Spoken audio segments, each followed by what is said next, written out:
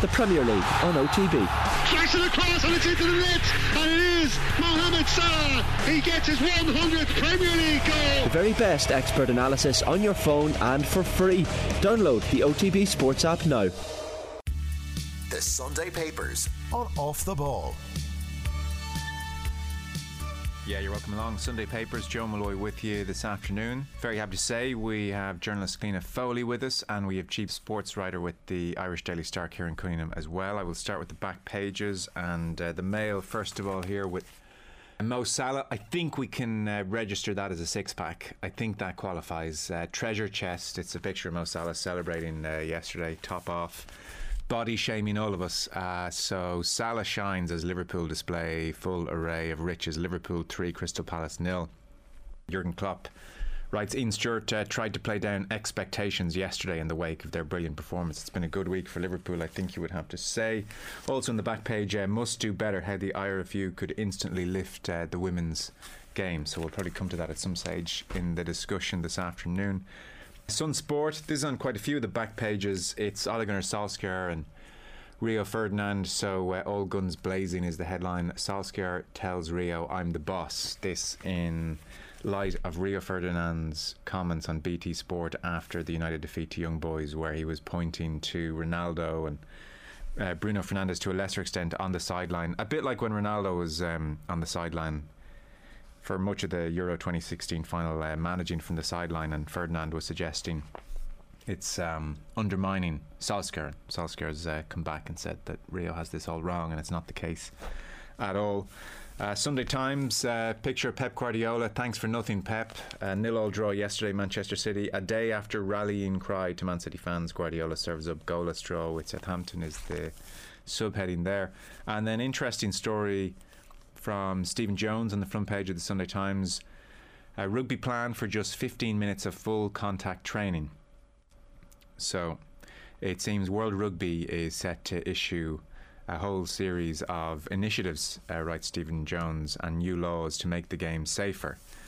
One of those being a limit on the number of times that teams can have contact training. This is obviously something that we've seen in the NFL for, I'd say, the guts of a decade now at this stage. And Jones writes, for instance, this would cause some major coaches to have a rethink. Eddie Jones, the England coach, noted for running long and harsh sessions on occasions. So it seems at first the new measures would be advisory only, and then they'll see if there's an impact on injuries and severity, and then they may become official mandatory laws. So that's on the front page of the Sunday Times. Again, Mo Salah celebrating makes the front page of the Sunday Independent Sports section. Going top, Salah strike helps lift Reds to summit with ominous display. And then beneath that again, frustrated Solskjaer fires back at Ferdinand criticism. Here it's Adam Lanigan. And so Solskjaer is making the point on Ronaldo and Fernandes that they were only very briefly on the touchline, and it was only on the back of a terrible refereeing decision. He says they were aggrieved over a few bad decisions. That was it. He said then Cristiano sat down, Bruno sat down as well. We know there's only one man allowed in the technical area, either me, Michael Carrick, Mike Phelan or Kieran McKenna. So it was just a spur of the moment thing, says Solskjaer. Back page of the Sunday World then. It's Liverpool 3, Crystal Palace 0, Cop of the Tops, and Ole, that's not fair, as in Ferdinand, that's not fair, is what Solskjaer saying about Rio Ferdinand's comments on BT. And then finally the Observer front page, they have Mane, who scored his 100th goal for Liverpool yesterday.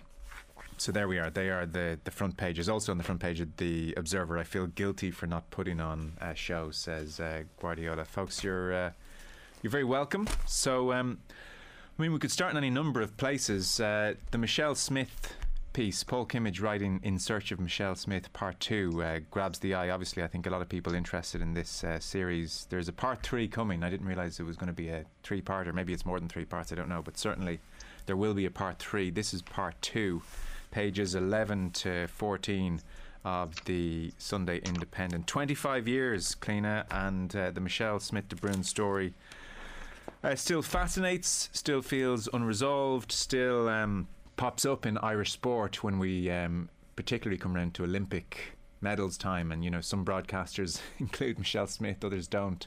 Although we should emphasise, and we are obviously stressing that Michelle Smith never failed a test. She was never stripped of her Olympic medals. She was ultimately banned in September 1998 for accused of tampering with a urine sample, and she lost her appeal in the Court of Arbitration for Sport in 1999. But her Olympic medals stand. But her name still prompts, I think, intrigue and a degree of discomfort and several other adjectives, whichever you want to throw at it. So Paul Kimmage, 25 years on, is exploring the whole career. Yeah, exploring is the word I'd use. I suppose I worked through that era. I wasn't involved directly in it at any stage. But I know the story, if you like, and to me, I haven't seen anything new in this yet. I was interested very much in the section today on Sean Gordon, who was the recorder for the Irish Swimming Association at the time, and there's some really interesting stuff in that. Now, that's new to me, all right, because he outlines how when, I suppose, just to let people know, the genesis of today's piece is really the point at which Michelle Smith started to suddenly improve and how other people saw that. And the main, I suppose, testimony here is provided by Gary O'Toole, but also by Sean Gordon, who was a representative of the Irish Swimming Association at the time. So it goes into detail about when she suddenly seemed to improve, and Gary O'Toole's misgivings about her sudden improvement, and how he noticed in 1993 when they were going to a World Short Course Championships how she had physically changed. He just noticed that, and then it, as Paul does always in great detail in the way he writes, goes through her time changes, the sudden changes and the major improvements. But I was really interested in Sean Gordon's testimony, and as I said, he's a man who had huge reputation in Irish swimming, and was he was, if you like, he was a person who took the results and records and what was a national record and everything. And it's really interesting that Michelle Smith based herself in Holland for a period, and I'd never seen this before, that she was sending over faxes of new records, but he felt that where they were coming from weren't at sufficient meets, if you like, to be regarded as a national record. But she was sending them over and telling him, these are my times and everything. And then what really interested me, I suppose, was that when subsequently, after she had won her Olympic medals in '96, that she was proposed honorary membership or lifetime membership or whatever the phrase was, by the Leinster branch in Irish swimming, and Gordon refused to sanction that, if you like, or said he didn't think that it was appropriate, and he resigned his position. And that's a very interesting twist that I didn't know about. But as to, I suppose, when this series was flagged and it was like, where is Michelle Smith, or what happened to Michelle Smith, I suppose that's what I was thinking I'd see, and this is the second period of it, and we haven't got any new information on that, I suppose. So in some ways it's left me a little bit, I'm still wanting to see more. At this period, I was away, I didn't get to read part one, but this period, I suppose, Kieran, as Cliona mentions, documents that time in Smith's career where she went from, by the elite standards, very, very average in her early 20s, through to obviously 3-time gold medal winner in '96, and the rate of improvement, and as Cliona mentioned, Gary O'Toole being struck by the improvements in her. So that is what this period ostensibly is looking at and covering. What jumped out to you? What anecdotes or moments in the piece registered with you? The letter from Sean Gordon to the upcoming AGM of the Leinster branch of the Irish Swimming Association, as it was. And the reason it jumped out is because he made it clear that he didn't really believe in Michelle Smith and what she had done. And he pointed out that many others within Irish swimming didn't believe in it. And he pointed out that the only congratulations achieved or received from other federations came from the People's Republic of China. And one of the things back then, because I think I've read more about this story than any other story in Irish sport, because it's arguably the most significant. And this is a media slot. It's very significant in terms of media coverage of Irish sport. And I think it was a game changer in that even a lot of journalists fell out with each other over this story. I remember a few years ago, David Walsh wrote of bumping into Liam Hayes, and they had their first conversation in years.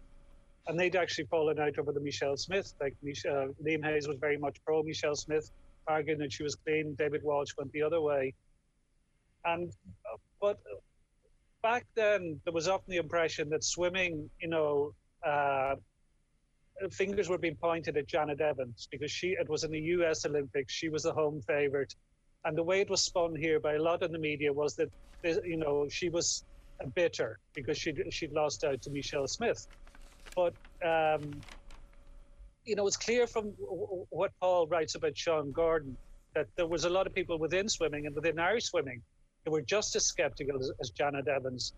And to be honest, I think this is building up. I know I can see where Cliona's coming from because a lot of this would be familiar to me too. But I'm 54. I remember this well. Like I don't think. What age were you in '96, Joe? 10 or 11, I suppose. Yeah. So to a lot of people reading this, it's not new. So you always have to bear that in mind when writing these kind of pieces. That some people would think I know this, but you have to set up a story that people mightn't be as familiar with. And the way it's set up next week, part 3, Hedge of Thorns, because there was a column Paul wrote a while ago about pulling up beside with a photographer near Michelle Smith's house. And I think he mentioned hedges around the house or something. So I have a feeling he tries to talk to her, or he does talk to her. And I think this is building up towards that. I think this would be a very interesting book. I think because it's different to what Paul has done in a while. Like Paul generally for the last few years has concentrated on columns and interviews and Q&A formats. I prefer reading like something like this. I think it's very well structured. I think there's a huge amount of thought put into the format of it, the people he talked to, and the way he's put together the story. And it does make me want to read more. And I think it's well worth reading because I think it's building up to something. And I did a piece with Paul, around the 20th anniversary of Atlanta, around the 20th anniversary of her 4 medals. I did a piece revisiting that, and one of the people I talked to it for was Paul. And Paul said to me, I think it changed people's view of sport. It was a watershed moment for Irish people, for the public. The reaction to her at the time was she was a total hero. It was our Ben Johnson moment. Effectively, she was saying that scales fell from her eyes after that. But at the end, I finished up with that, and Paul said, what are those medals worth now? You know what? I wish her no ill will whatsoever. I'm happy for her to get on with her life. She wasn't the first person to cheat. She won't be the last. For me, when it was done and move on. So I'm interested that Paul has 5 years later decided to go back to it. And I'd be interested to see how this story concludes. Yeah, I found loads interesting in it, I have to say, and there were lots of bits and bobs I didn't know. It's the anecdotes, it's the colour, I suppose. Again, to emphasise, Michelle Smith has never tested positive for any drug. She was banned for tampering with a urine sample, and that was in 1998. This was obviously after Atlanta. It's important to stress that point. And she's kept a low profile. I mean, it was quite striking when she sent a statement into Liveline on the back of the Olympic win for the rowers. And so in that statement she had said, 25 years ago this week I became the first Irish woman to win an Olympic gold medal. By the end of that week in Atlanta I'd become a triple Olympic champion. It was the culmination of 17 years training and dedication to my sport. Standing on the podium watching the tricolour being raised and listening to Auron Naveen was and still is the proudest moment of my life. 25 years have passed and people still stop me to tell me where they were when I won my medals. I will always be incredibly proud of what I achieved in Atlanta and remain touched by the level of support still shown to me by the people of Ireland. Michelle Smith de Bruyne. That was to Liveline during the summer. I found that incredibly striking, interesting at the time, Cliona. I couldn't work out, was this a testing of the waters to see what the reaction was? I mean, it's a very defiant stance, and Michelle Smith de Bruyne there saying that she feels the support of the people of Ireland for her achievements. Yeah, and I remember noticing it as well at the time. And she works as a barrister, so she's a person who cares about legal matters and factual matters and things. And it did strike me as interesting at the time. I get absolutely what Kieran is saying and what you're saying. I suppose because I worked through this era, I interviewed Michelle Smith. I would have interviewed her husband before before some of this stuff, because he was a world champion or a medalist at World Championships. He was a thrower, a Dutch thrower, and when he came here, he lived here. Briefly interviewed him before he had tested positive, and I remember going to an event subsequent to that, after before she went to the Atlantic Olympics actually, and he blanked me, which I thought was unusual, because I had gone to a house and interviewed him, I had a one-on-one on with him. So there are lots of interesting things in this for me as well. And what people will find really interesting, I suppose, is how Paul details the improvements that she made over a certain period of time. And that's, I think, really probably very interesting for people who don't know about it. So I get Kieran's point is right. Like, I suppose I know this story quite well, in terms of what happened logistically. And that's what Paul takes us through. There is a very interesting point. Sean Gordon's daughter was also a swimmer, Shane. And in one section of this, he talks about how he was running out of ink because of all of the records that she was breaking and the information that she was sending him from Holland. But he says that she sent back fax messages claiming records that were achieved at what could only be described as mini meets. Timing was recorded by handheld watches, and the times were recorded only to the 10th part of a second rather than the 100th part of a second, which is the standard practice, which it still is. I was concerned about this and decided to accept in future only electronically timed results. But within a couple of months, there was another problem. He was running out of ink. And then he talks about one of her records, which was a butterfly. She was ranked 15th in the world in 200-meter butterfly and 400-meter individual medley events. And he said he's making the point, Paul is making the point, that these used to be her weakest events. And this was the sort of stuff that made Sean Gordon so sceptical. And he rooted out a picture from 1989 of her, of Michelle Smith. And the caption on it described how she had just been beaten in the women's 200 metres butterfly event at the Leinster Spring Championships, and she was edged into second place by Shane Gordon, his daughter. So there is interesting insight, and like Kieran, it's funny that we both actually went to the Sean Gordon section of it, because that to me is, for me as a reader, that's really new stuff. I hadn't seen that before, and it's really interesting to get his insight into it, and also his sort of view of what everybody else or some other people in Irish swimming felt at the time. Some of the older stuff to you, just to give people a sense of what's in this piece. So like I said, starts off, mentions 96, mentions the messages from the President and John Bruton, the Taoiseach, and then 2 days later, Janet Evans obviously creates the headlines by voicing her strong scepticism, and the headlines have things like "Bitter Evans brings begrudgery to a new low," or "USA green with envy," or "Remarks by Evans are a disgrace," "Sour grape Yanks attack our hero." So this was, the response obviously from the press over here. Janet Evans had been a prodigy. At 15 she'd broken world records. She had won 3 gold medals at Seoul. She'd won a gold at Barcelona. She was, by the time Atlanta came around, 24 years of age and in decline, whereas Michelle Smith was very much going the other way. Paul writes, of the 104 women's finalists at the Atlanta Games, Michelle Smith was one of 8 aged 25 or older. Of the 8, she was the only one who had never medalled or made a final at the previous games.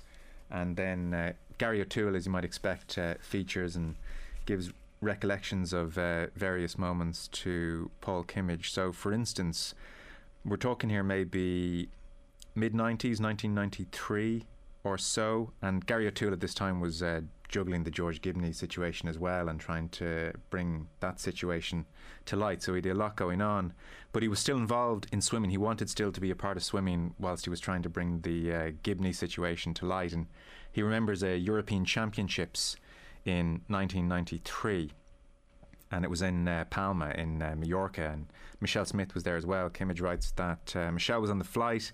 There had been another story in the papers about Eric's positive test, and Gary O'Toole, remembers asking her about it. There was nothing accusatory in my comment and nothing defensive in her reply, is how I'd best describe it, he says. She kind of brushed it off. It was all very vague. Paul Kimmage says his memory of what happened next is clearer. We got to Palma, says Gary O'Toole, headed almost immediately to the pool to loosen out, see the facility. We got there. She took her top off, and I remember thinking, wow, holy shit, this was not the same Michelle. She was leaner, muscular, a different shape. And her times there are fast. She goes 2 seconds faster than her national record, 5 seconds in the 400 medley, 5 seconds faster than she'd raced all year. 200 metre backstroke, she broke the national record by a second. Then she moved to Holland around 93, 94. Michelle Smith at the time talked about needing access to a 50 metre pool, and in March that year, Eric, her future husband, got the offer of a house to rent near his parents. His dad wasn't well at the time, so it made perfect sense to be near a 50 metre pool and for Eric to be near father. She talked about the training regime. So she said, I'm now coaching myself, to a reporter at the time in Sheffield. I revel in my own training regime. I've also got to thank my fiancé. He looked at my training program, told me this is what I was doing 16 years ago. I've adopted a training routine which would be more familiar to track and field athletes, but it suits me. I've also introduced weight training, something common to world swimmers for decades, but new to me. And it's something of a personal torture. So I suppose her point she's making is she wasn't training properly in advance of her times improving. But O'Toole says the whispering started in Palma with the change in her physical appearance. And then he details some of the times. She goes 4:45 in Palma, 4:38 in Sheffield, 4:36 a few days later in Paris. She's dropped 9 seconds in 3 months. She'd moved up a grade. Other teams were starting to notice. I remember the British were extremely sceptical, says Gary O'Toole. Joe, at the time, I remember interviewing her because there was scepticism here about how was she suddenly making these huge improvements, because they were so substantial. And Cliona, sorry, can I just ask you about that? And I'll definitely want to hear the follow-up point. But when you, because I don't remember, obviously, when you say there was scepticism, so we're talking 93, 94, 95, when these times are jumping, how did that manifest? Were journalists writing columns and papers? Was it discussed at national level on radio, on television? No, not really. In fact, I mean, the coverage of Atlanta. I mean, in Atlanta, everybody was glued to it because we had this Irish swimmer winning medals, and people were really invested in it. You know, it was just like Kelly Harrington last summer, whatever. There was huge interest in her. But when like as a journalist, I remember interviewing her and saying to her, "Look, your times have suddenly, you've made a radical improvement. How has this been done?" And her argument was that her husband was helping coach her, and he had done things like said to her, "Look, why are you doing all of this distance work early in your sessions, and then you do the speed work at the end? In athletics, we don't do that. We do things completely differently." So, she had said, in training she was doing things differently, like doing her speed work early, when she had power. So there was that was the discussion, I suppose, that was going on, and that was how it was being explained. So it's interesting maybe for people to know that. So she was being asked questions even before she went to Atlanta on, how are you breaking all these records and producing these great performances now? So that conversation was going on, definitely. And when Janet Evans, and those had to go, like it was a classic, live line thing where people were going, "Oh, the Americans are giving out because she's beaten them," But I suppose within journalism, obviously, and within swimming circles, people were simply asking, how can you make such great improvements so quickly? And those were the questions that were being asked. And when Michelle Smith was being asked, Cliona, in advance of Atlanta about her improvements, how would you characterise her defence? Was she aggressive in defending herself? No, not at all. No, not at all. No, took the questions before Atlanta, before all this had happened, took the questions and answered them, and that was her way of explaining it. Basically, I changed how I train, and my partner, who's a track and field person, has adjusted how I train as well. But it's interesting in this piece. It is interesting to me in this piece that there's talk that she also was sick, and I hadn't seen some of this before. Paul has this, where there were times where she had she excused herself or didn't swim in events, and he has the minutes from IAS, which was Swim Ireland back then, meetings, and one of them in 1994, there's a very interesting caveat in one of them. So it says, a letter from Michelle Smith, the director of swimming, was read out in which she said she'd been ill, not been happy, and would not have been happy to take part, but would be continuing her training. And it is noticed that Michelle Smith has not supplied an address to us at which she can be contacted in Holland, and all communications must be through her parents' home in Rathcoole. It's just interesting, even in the context of sport now, with anti-doping the way it is now, where athletes have to give their whereabouts at every moment, to anti-doping. It's really interesting just to see, for people to understand how different the context probably was back then, in terms of a lot of things. Kieran, what was your memory? Because I'm going to detail in a second, I'll read it out in a moment, the conversation in RTE in advance of the games and how to cover the games, which is fascinating in its own way. And look, I've heard some of this as well, and people will have heard some of this, but again, it doesn't make it uninteresting in any way whatsoever. So I'll come to that in a second. What's your memory of that period that Cliona is describing there, 95 into 96, and the atmosphere as you head into the games, which were, of course, supposed to be the Sonia O'Sullivan games? When I say it was largely a media story, the desire then was to cheerlead. Like, you'll come to that when you cover the RTE stuff. Like, it was all, particularly with Olympics, it was all about flag waving. Like, a big deal was made of the fact that her photograph was taken with Bill Clinton. Like, this was around the time of the peace process, and Bill Clinton was very keen to latch on to any Irish good news story. At a press conference, Michelle Smith is a fluent Irish speaker. When Sean Bon Barnach was there for Radio na Gaeltacht, and he asked her questions in Irish at the press conference in Atlanta, and she answered in Irish. And a big deal was made of that. Like, she would go on to present a TV program in RTE called The Sporting Press Gang. Like, she was predicted to have a glittering media career ahead of her and get loads of endorsements and stuff. But obviously they dried up very soon. But I was actually wondering about where this goes, because there's one tricky aspect of this. There's one of the journalists who drove the coverage of Michelle Smith and, exposed a lot of the questions around her was Tom Humphreys. And do you bring up Tom Humphreys given what's happened to him since? Like, it was Tom Humphreys, David Walsh, Paul Kimmage, Paul Howard, Eamon Dunphy to a degree in radio and in print. But there weren't many others outside of that in Irish journalism. Like, most of the others were on the other side defending her. So it became quite embattled and quite entrenched and quite bitter. And I've often wondered on a human level, because I remember Derval O'Rourke talking a few years ago. And when she was studying UCD, Michelle Smith had actually gone back to UCD to study law on her way to becoming a barrister. And Derval talked of, something seeing her and people shouting stuff at her, calling her various names, related to her ban, calling her cheap, calling her dope or whatever. And also she has grown up kids now herself and Eric.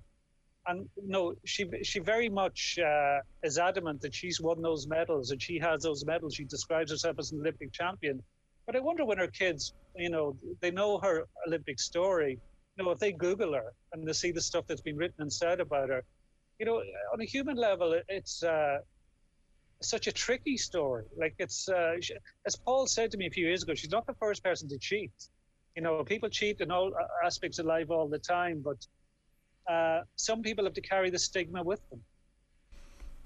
On the RTE discussion, so meeting called a few months before the games. Gary O'Toole was doing his finals, obviously in medicine at the time, reckons it was about March ahead of Atlanta 96, and there were 7 gathered around the table: the head of sport Tim O'Connor, executive producer Niall Cogley, presenter Bill O'Hurley, and the 4 lead analysts, so O'Toole swimming, Mick Dowell in boxing, Eamon Coughlin and John Tracy athletics.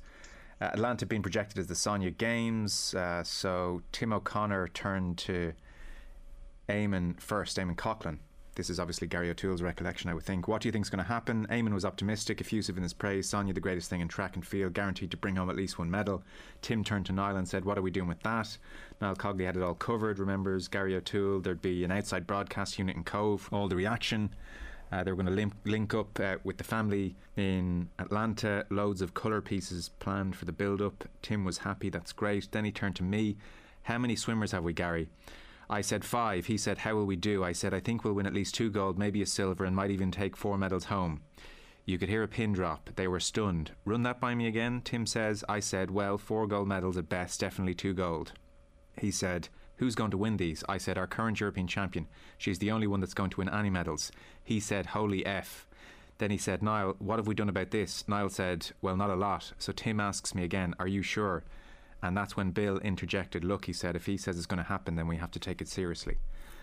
And then O'Toole recalls the period then during the games. He says, we spent the first 2 days, this is obviously after the gold medals started coming in, We spent the first 2 days avoiding the elephant in the room. Then it all kicked off with Janet Evans. They showed the Evans interview, but a directive had come down from above that we weren't to discuss anything about Michelle Smith and drugs on air, and that suited me, I have to say. I'd been through the George Gibney thing and took it very personally when his trial fell apart. 2 years later, my life is back in order. I'm a doctor, I'm living with my future wife, I'm on television doing something I enjoy. There's an RTE decree that says you can't talk about this. Happy days for me. Was that honourable? Not entirely, but I didn't tell any lies. When people asked off camera or when journalists rang, I told them what I thought. I couldn't do that on TV, it wasn't allowed. Would I have answered the question if Bill had asked? Yes, I would. I wouldn't have been able to lie. So, were you both in Atlanta, or do you remember watching the TV? I remember watching the TV coverage, yeah. Was it uncomfortable? Could you sense that there were things not being said, especially if, like Janet Evans has spoken? You can't just play the Janet Evans interview, I presume, and then say, and now we'll go to the fencing highlights. No, I remember there were discussions, all right, but I don't remember that there was anything. Look, television is always, very. I mean, the analysis level on television back then, particularly, probably wouldn't be what it is now. I think, Joe, that's fair to say. You know what I mean? Yeah. And also TV. When you're covering the Olympics, everything is in terms of sound bites. It isn't always the place that you're going to have massive analysis. And definitely back then there wasn't that sort of analysis. And there was that mood of, oh, this woman is doing amazing things. And there was that move. I remember actually being one night I couldn't see one of the finals. I was out or I was working, and I remember on my way home popping into a pub in Temple Bar just to watch it. Just to see because of the time difference, just to see the performance. So like it was, she was regarded as an absolute, generally the conversation, and it is interesting. And Kieran is right. Like one of the elephants in the room in relation to this is that Tom Humphreys was the one who led the serious interviewing and the serious questioning of her as a journalist at the time. And subsequent to there, and I'm sure it'll come out in future pieces. There was there were press conferences, or there was lawyers involved, and it all got very interesting. Well, for television, Kieran, to be fair, when it's just happened and you don't have proof, Kieran, I mean, legally you've got to be so careful, and it is difficult in a live environment. I mean, it's one thing whispers, it's one thing Janet Evans voicing suspicion, it's another to go on national television and say something which would get you in trouble very, very quickly. Yeah, but see, it wasn't just television as well, Tom. Joe, back then, it was well documented at the time, Tom Humphreys was going to leave the Irish Times over the Irish Times not wanting to run some of this stuff. Questioning her, and this was, the spin that was out there in the media. Don't knock the national mood or whatever. This person is a hero, and Ireland had never really engaged with doping stories before.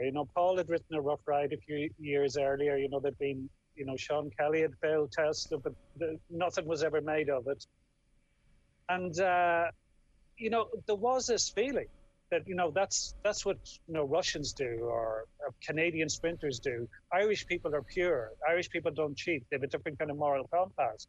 So a lot of people actually genuinely found it hard to accept that an Irish a competitor could actually have cheated at the highest level of the sport. They thought that was beyond the pale. That was what filthy foreigners do.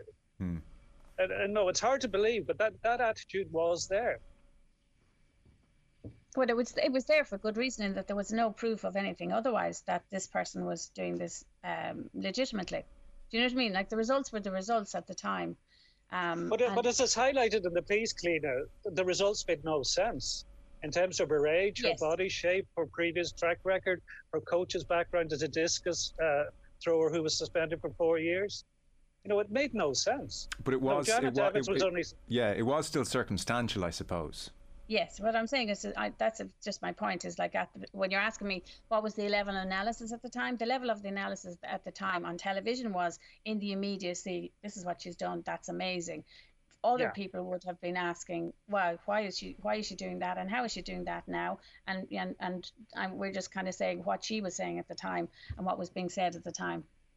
Yeah, I think there's another important point as well. It goes back to when I talked to Paul for this story 5 years ago. And Paul said to me it was harder for him to cover than Lance Armstrong. And the reason was he knew cycling inside out. He said, I knew nothing about swimming. So that's the case with a lot of us who cover Olympic sports. Like, you're coming into something that generally, you've had very little contact with in the previous 4 years since the last Olympics. And like, swimming is a technical sport, and a lot of us wouldn't know the detail of when swimmers peak and the kind of body shapes they could have and how progressions work. And that's when you have to listen to the people like Sean Gordon, like Gary O'Toole, that know it inside out. Because a lot of people just take it as, you're coming in and you're kind of wary of making a big judgment on something, you don't really understand. So I think that helps, and that can often help in a way if you are cheating, because a lot of the people who cover those big events like Olympics are general sports media people. They're not specialists, so they don't actually have an intimate knowledge of the sport. So I think that's part of it as well. But it's an issue that never goes away. I remember talking to Ronnie Delaney, and I did an interview with him for his 80th birthday. And I said to him, what you did in 1956 is all the more remarkable, given that Ireland have had just 2 Olympic champions since then, Michael Carruth and Katie Taylor. And he said 3. And I was going 3? And he said, yeah, Michelle. And to me, it wasn't unconscious that it wasn't deliberate that it excluded her. It was just unconscious because of her subsequent ban. It kind of wiped those medals out of my memory. She just still does have those medals. If you go to the Olympic headquarters in Host, there's a roll of honor in the foyer, and she's on that. She's still there because she still has the medals. So, like, Eamon Coughlan was like Ronnie Delaney. Eamon Coughlan has defended her in the past that, she has those medals. Jimmy McGee, has passed away since. He was always adamant that she was clean and she'd won those medals fairly. So there are still people who, would look on her as Ireland's greatest sports person. If you look at when the initial, look at the comments on under the initial part of this piece by Paul, there were so many people defending her and saying she is Ireland's greatest sports person. She has her medals. What's this all about? Yeah, well, look, she's adamant she does as well, and we saw that in her recent statement to Liveline, and she talked about all the hard work, and she talked about it being the proudest moment of her life, and she says people still stop and tell her where they were, and she's touched by that level of support. And again, to stress, and this underpins this entire conversation, she never failed a test. She has those medals were never stripped of her. She was banned for tampering with a urine sample in September of 1998, banned for 4 years, and lost the subsequent appeal. So those medals very much intact. That's part 2 of I'm presuming part 3, but I don't know. I mean, I found it a brilliant read. If he wants to do parts 4 and 5, I've no problem, to be honest. I mean, talking about it on the radio is a different prospect sometimes, yeah, well, sorry, final word. I would love, I'm not sure it would happen, but I would absolutely love, it would be to hear from Michelle Smith, actually, and I'm dying to see what Paul can produce next, that's for sure. Okay. Well, that's in the Sunday Independent, pages 11 to 14. So, something totally different. We'll try and get through all the other stories. Sorry, we've probably gone on a touch there longer than planned. Loads of pieces in the papers today, I think, that are worth touching on. One that you wanted to mention, Kieran, this is Tony Cascarino. It's on page 7 of the Sunday Times, and it's a full page, it's a big piece, and it's Tony Cascarino really outlining why he thinks Chris Hughton, if he's available, go and get him, I think, in short, is what he's saying. He's not disrespectful to Stephen Kenny. I don't think he's taken a huge amount of joy in saying it. But the headline is, get Hughton. Ireland need to overachieve, just like Chris did at Newcastle and Brighton. So how would you characterise the Tony Cascarino argument here, Kieran? Nonsense, to be honest. Like, I knew this was coming because once Chris Hughton got sacked, I know there are quite a few people. Like, I'm not saying Stephen Kenny should be given, should be allowed to stay as long as he wants and lose as many games as he wants and go without winning for as long as he wants. Every manager, the record has to be judged. But I think there are people who just don't realise where the national team are and what the options are and what needs to be done. And a few years ago, I think Chris Hughton would have been a perfect fit as Ireland team manager. Now, the way the game has gone, I think he'd be a disaster because he's too defence-minded. He's too conservative. It's always a bad sign when stuff is leaking out of dressing room. And what was coming out of the Forest dressing room, like Forest is a dysfunctional club and has been for a long time. But, it was very negative about the way he operates. Like Stephen Reid came in yesterday. He changed the system, went with 3 at the back, went with a more positive system, and they won 2-0. And that's their first win this season. And, it just makes no sense. Like Tony Cascarino was saying, I said on the radio, this is what he writes, I said on the radio that Shane Duffy should be sent, put up front. So effectively what he wants is Shane Duffy, a centre-half, as a big man up front, and the ball is hoofed up to him. Is that what we want now for the Irish team? Like everything has changed. Like, and a lot of people don't recognise what has changed. Like Brian Kerr has been quite critical of Stephen Kenny as well. But I remember Brian in an interview a few years ago when Brian was manager. Robbie Keane wasn't in great form. Sometimes Gary Doherty was actually playing up front, who was centre half, stroke centre forward. So there was a bit of talk about Lee Trundle, who was at Swansea City and scoring a lot of goals, but he was never called up. And in an interview since, it was a few years ago today, Brian Kerr, one of the things Brian said about him was, he was playing in Division 3, so that kind of went against him. But at the last international break, Ireland played 4 players from League 1, which is equivalent to Division 3, because that's where Ireland are now.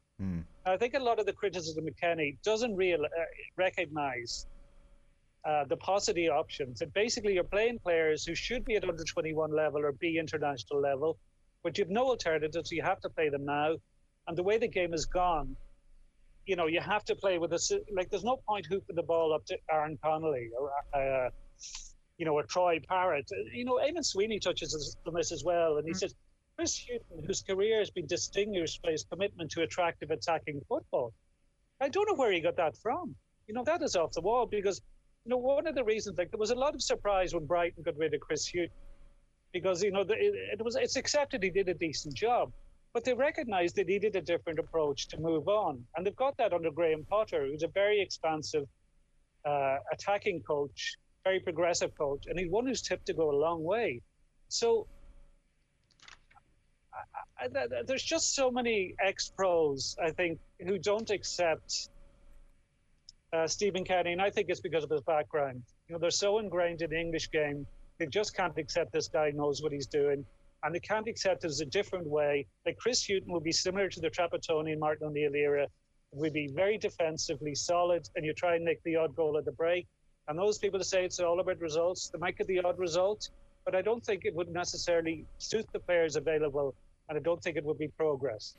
He says, Tony Cascarino, so a sense of his argument, he says, with Stephen Kenny, I just see an idea, and the idea is so perfect that there's no debate, and I don't like that idea.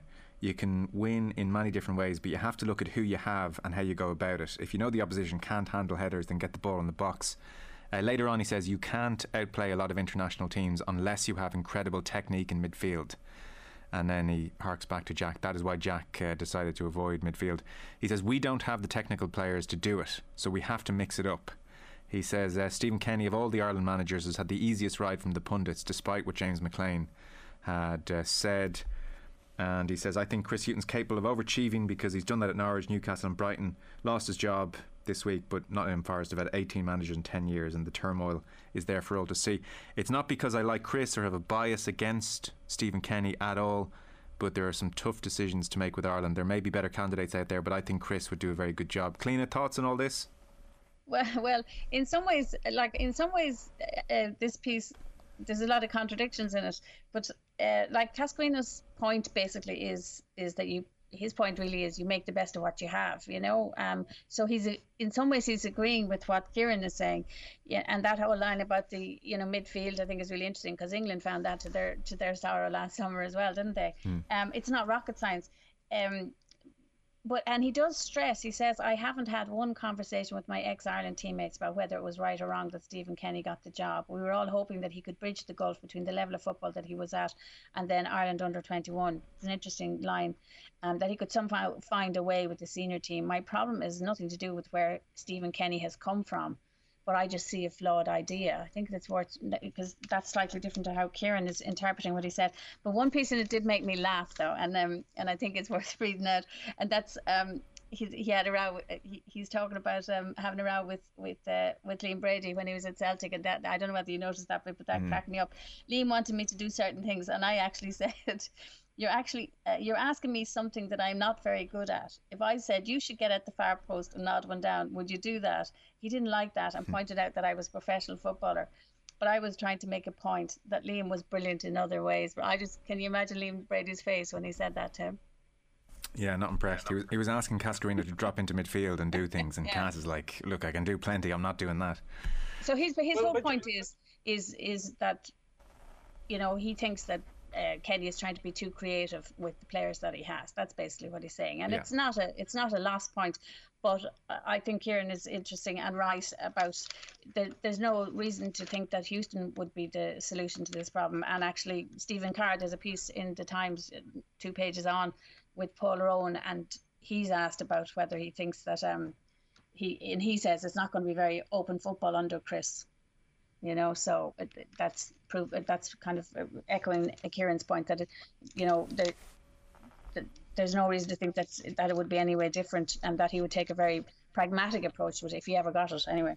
But look, what I thought was interesting as well was Eamon Sweeney's piece. It kind of links into it in some ways, which is a lot of people under pressure in management situations, and I'm delighted that he's included Vera Powell in it as well with the Irish women's team, because that's what management is tough, and if you're not producing results, that's where you get judged, and you get judged on the field, and that's how everybody should be judged in all of these things. And he talks about how that they've lost the 7 in a row.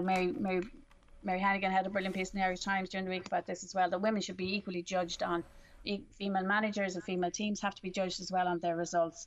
And he just talks about, he includes her in it, which I think is good to include a female manager in it as well, because these are all, Ireland women play Australia next week, the Ireland women's rugby team play Spain today. These are results that are important, and their managers are under the same kind of pressure, or should be under the same kind of pressure if they're not producing results. Yeah, Italy today. Sorry to correct you. I know you meant Italy. Yeah, Spain obviously was Monday. Yeah, Joe, just a quick one. Sorry, Joe. One thing with the Cascarino thing, he mentions Jack Charlton. And these articles always mention Jack Charlton. People are highlighting, people who want Ireland to move on from Stephen Kenny hark back to Jack Charlton all the time. Jack Charlton left Ireland as manager in February '96. Most of the Ireland squad now weren't born. How is it's of any relevance to where Ireland are now? I cannot see. And even that's, the anecdote with Liam Brady, I want you to drop in midfield, do this, and, Tony making the point that you don't want to be asking players to do something that's alien to them. What Stephen Kenny is asking his players now to do isn't alien to them. This is the way they play at their clubs. This is the way they played through the ranks.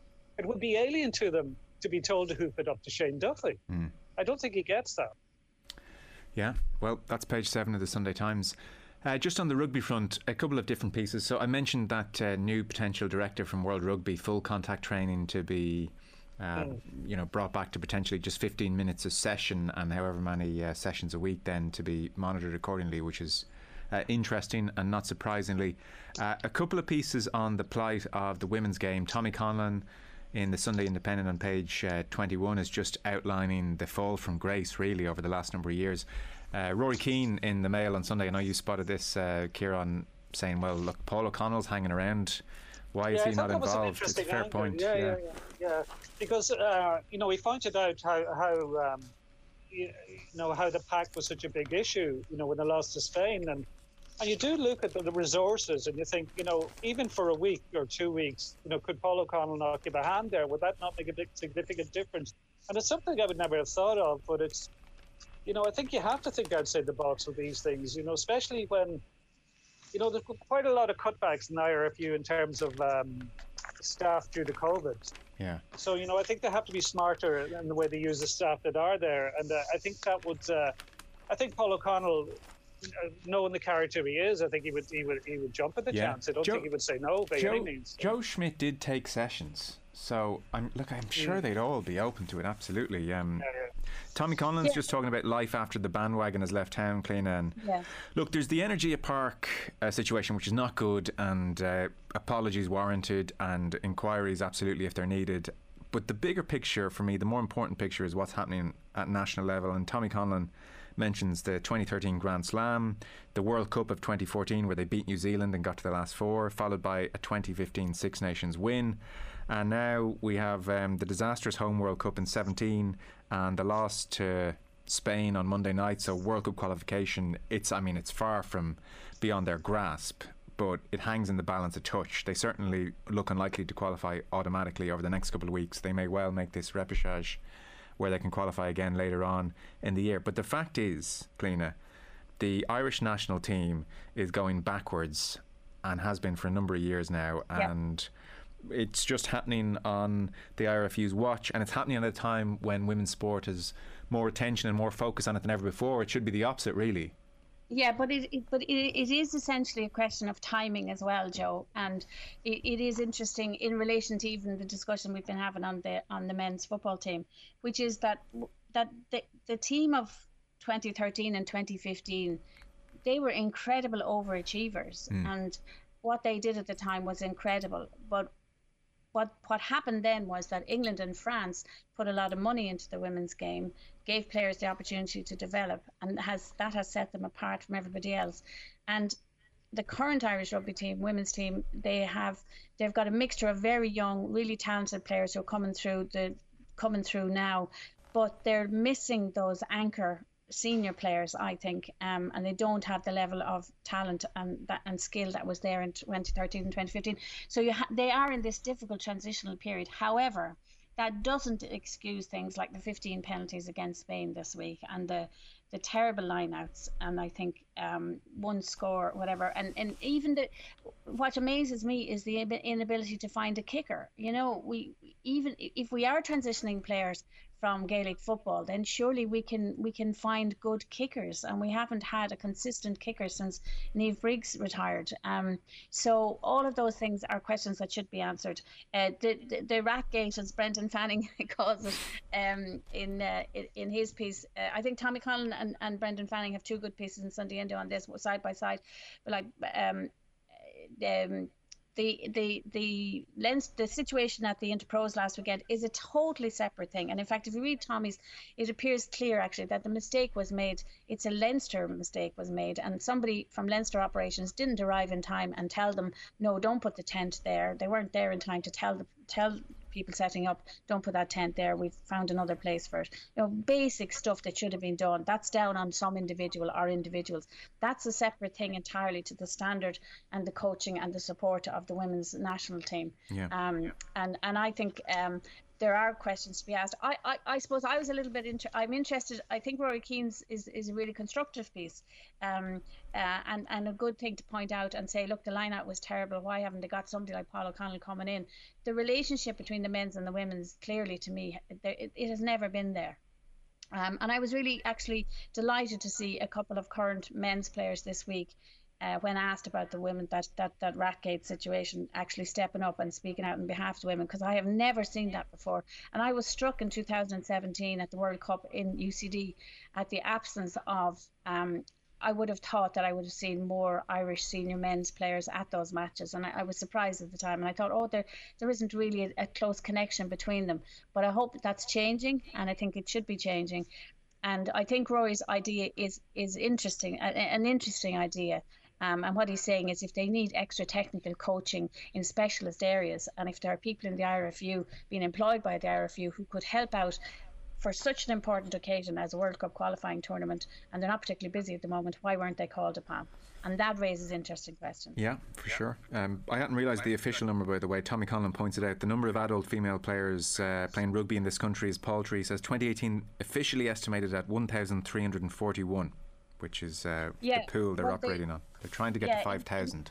In 2018, in response to criticism that they weren't doing enough for the women's game, which they clearly weren't, in 2018, the IRFU put together a study of the women's game, where it was going to go and what it wanted to do. We discussed it on Off the Bench. There were loads of highfalutin ideas in it, but what was radically missing, I thought, was any detail on the financing of it and how it was going to be financed.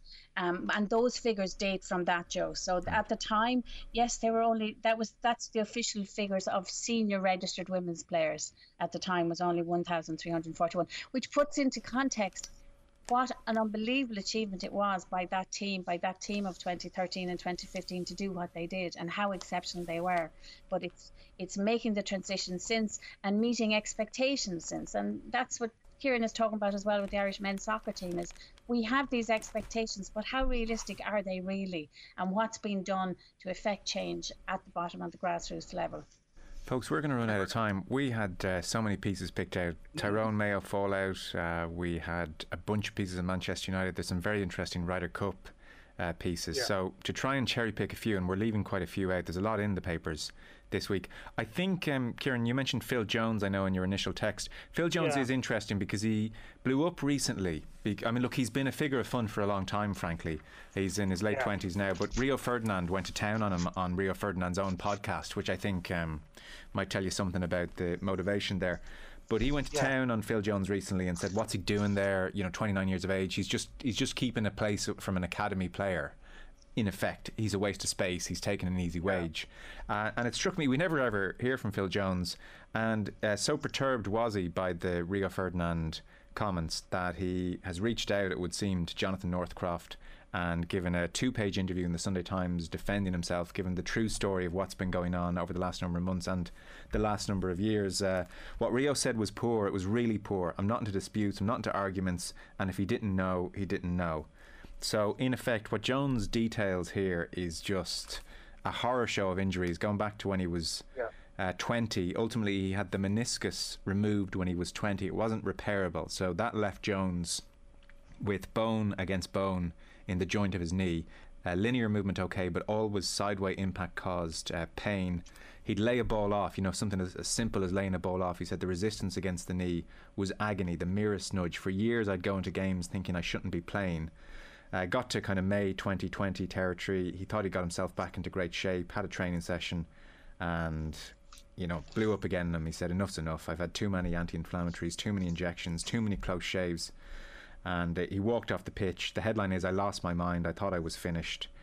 Ultimately, he seems to have had the last resort of operations, and thus far it's going okay. And he's had 2 90-minute appearances for United's under-23s very recently. August 2nd, he completed his first full session. Teammates applauded him onto the field. Not something they would do, by the way, if they thought he was stealing a wage, I suspect. He said, I feel young, not 29, but 25, 26. I've missed so much football. I feel I've so much left in me. And I think it was great, Kieran, to get the other side. And you can imagine, as he details the abuse he's taken and details everything he's been through, how he must have felt when he saw Rio Ferdinand effectively describe him as a waste of space, stealing a living kind of vibes. Yeah. And people can forget how highly Phil Jones was rated when he was at Blackburn. Like when United came in for him, Liverpool were in for him strong as well. And it was seen as a great coup by United to get him on board. And, he started, Jonathan Northcroft starts off the piece and he describes Phil Jones out walking in Hale in Lancashire with his 3-year-old daughter and pushing her little sister in the pram. And a workman walking past just says, Phil, you're shit. This 3-year-old looking at him. And, he talks about he eventually went off social media because he got so much abuse. To be honest, the more I hear of Rio Ferdinand, I think he's a problem for Manchester United. All these Solskjaer, would have been seen as quite close to him. And he came out against him over stuff he's been saying about Ronaldo. But Ferdinand was actually one of the people who approached Ronaldo to persuade him to come back to United, when it looked like he was going to City. And, I think he's stirring things up a bit more than I think people at United would like. And this guy has gone through the mill.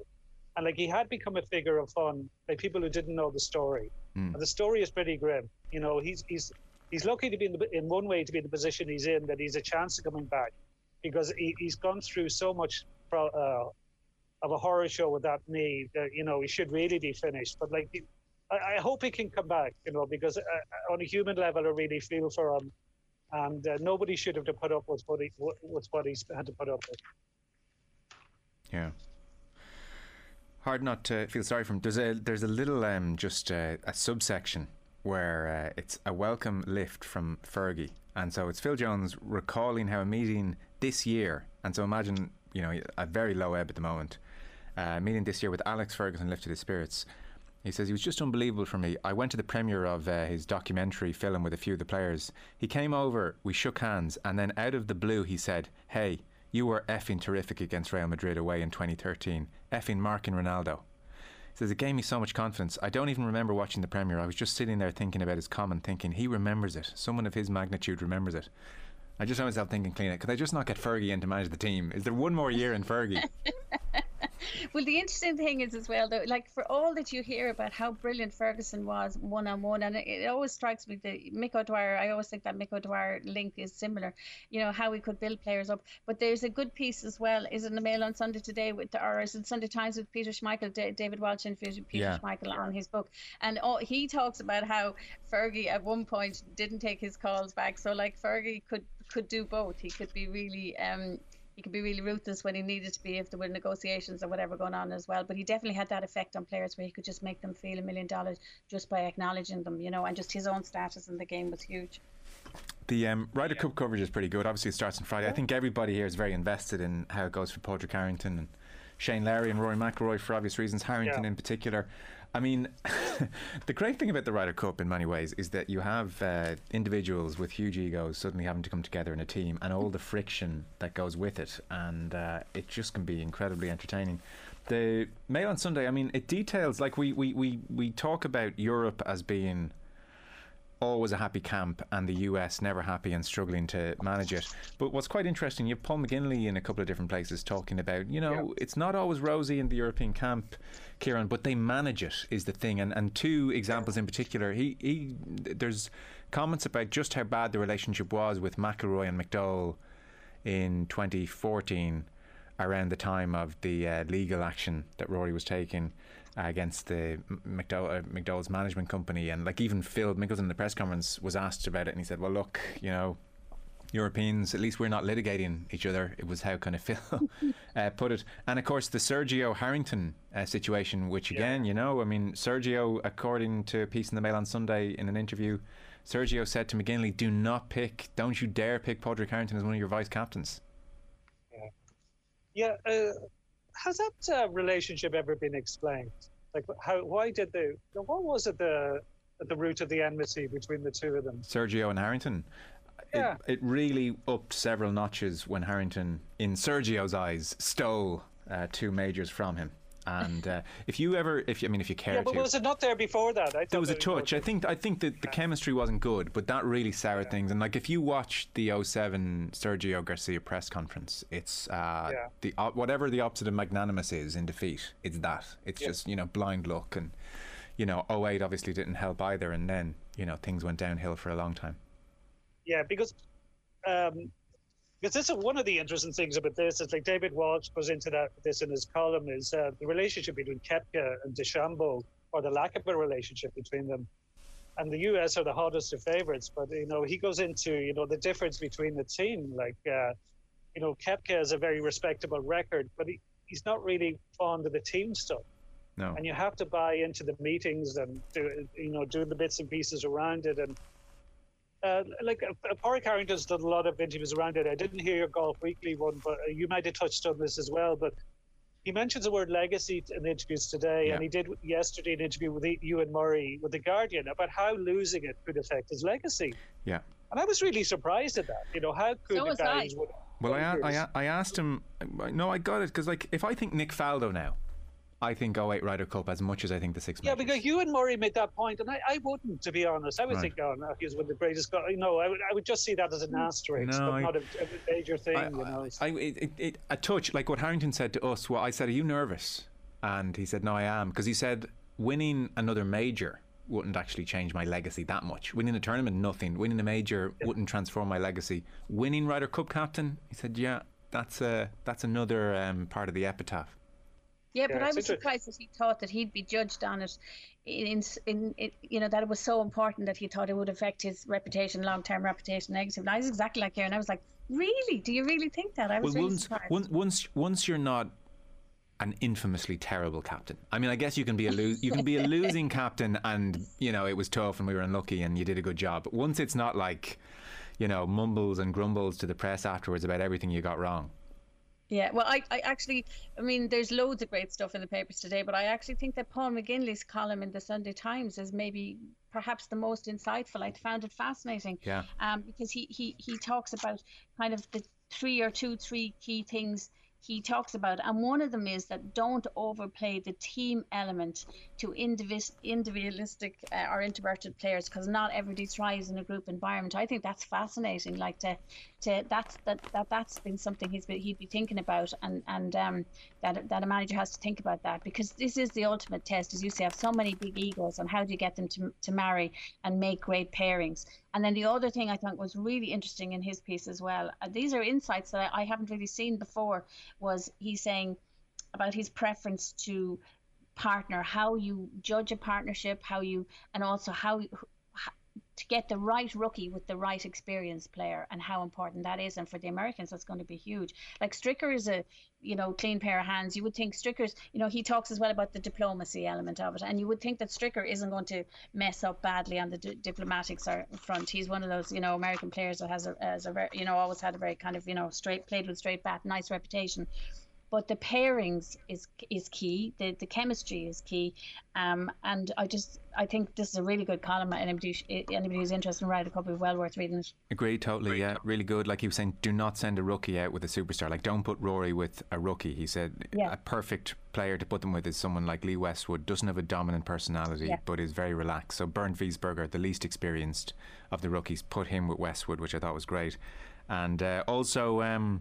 Please and thank you, and be super nice in the media, because this will be the most partisan crowd ever in the Ryder Cup given COVID. It will be just literally, I mean, if the Solheim Cup's anything to go by, it will be 95% Americans. So he said, what do you do? Do you take that on? Do you put your hand behind your ear and go big and try and make a cauldron atmosphere even hotter? He said no, be as nice as pie in the media, respectful, on the charm offensive, celebrate your putts but don't over celebrate them. So I even thought that was kind of interesting. I mean, you wonder is really interesting, Harrington thinking that way as well. So it was good. You just see there's obviously a lot of pressure on Padraig Harrington. There's a lot of pressure on Rory McIlroy, because he's key, as Paul McGinley said. But you consider the pressure on Shane Lowry, and there's not a huge amount about Shane Lowry in the papers, but basically the UK media want Justin Rose there. So I think that does bring pressure, and there will be a lot of UK media at the Ryder Cup. And I think, Shane Lowry knows that there's a lot of guys watching this and watching at home that think he shouldn't be there. There should be Justin Rose. And that brings a bit of pressure too, there's all sorts of things being thrown into the mix, and it should be fascinating, as it normally is. Dermot Gilleese is very good, Joe. Just finally too, I thought he was really interesting on the course, on the Irishness of the course, on the history of the course with Ireland, and also because it's a ball striker's course, and that's the phrase he uses, and it's the phrase that Harrington's used, and that's I think, and there's a double page spread there on the two teams and biogs on them and how they've done in previous Ryder Cups. It's the kind of thing people would love to read as well. Yeah. Right. We're not going to get to all the stuff, so I'm going to have to draw it to a close. Is there any one piece you want to mention or direct people towards, each of you? I know, like I said, there was loads of Tyrone Mayo, there was a Heather Payne piece and various others. Any one piece each of you want to mention as a sign-off? Kieran, shoot. Yeah, well, the one piece, because most of the All-Ireland football final coverage are follow-ups, they didn't jump out at me, and maybe that's partly because Tyrone were actually very open this week. And there's been a lot of stuff across all the media with them. So a lot of the angles were covered. But I did find Mark O'Shea's column interesting, and that he questions the kind of narrative that's often there that, that Ireland champions are always the best team. And he makes the point, a lot of teams watching that, will think they're at least as good as Tyrone, if not better. And I think it's kind of refreshing to think that, because I remember Paul Flynn giving an interview in January 2015. That was the year after Donegal had beaten Dublin. And he said we were the best team in 2014. He was adamant on it. So, I think it's kind of. I did a piece yesterday very quickly with Mickey Whelan to mark 10 years as Dublin's breakthrough All Ireland, and he was talking about Mayo, and he said they lost so many All Ireland finals by a point. He said if you lose a final by a point, it doesn't mean the other team is better than you. It's just a kick of the ball. It's just chance. And often that is like, for all this, Mayo were poor. With 67 minutes on the clock, they were a kick of the ball away from Tyrone, who played really well. But then, we're led so much by the final scoreline, and all the analysis goes, and there's so much stuff now that Tyrone can be a dominant team, etc. But really, these things, if the penalty goes in, so many things change. Little things can make such a massive difference. Oh yeah, totally agree. I'd be shocked if Mayo played them again. Would they ever be as bad again as they were that day? There's a good angle at that as well, Joe. Just briefly, I think Mark O'Shea hits a good point there as well.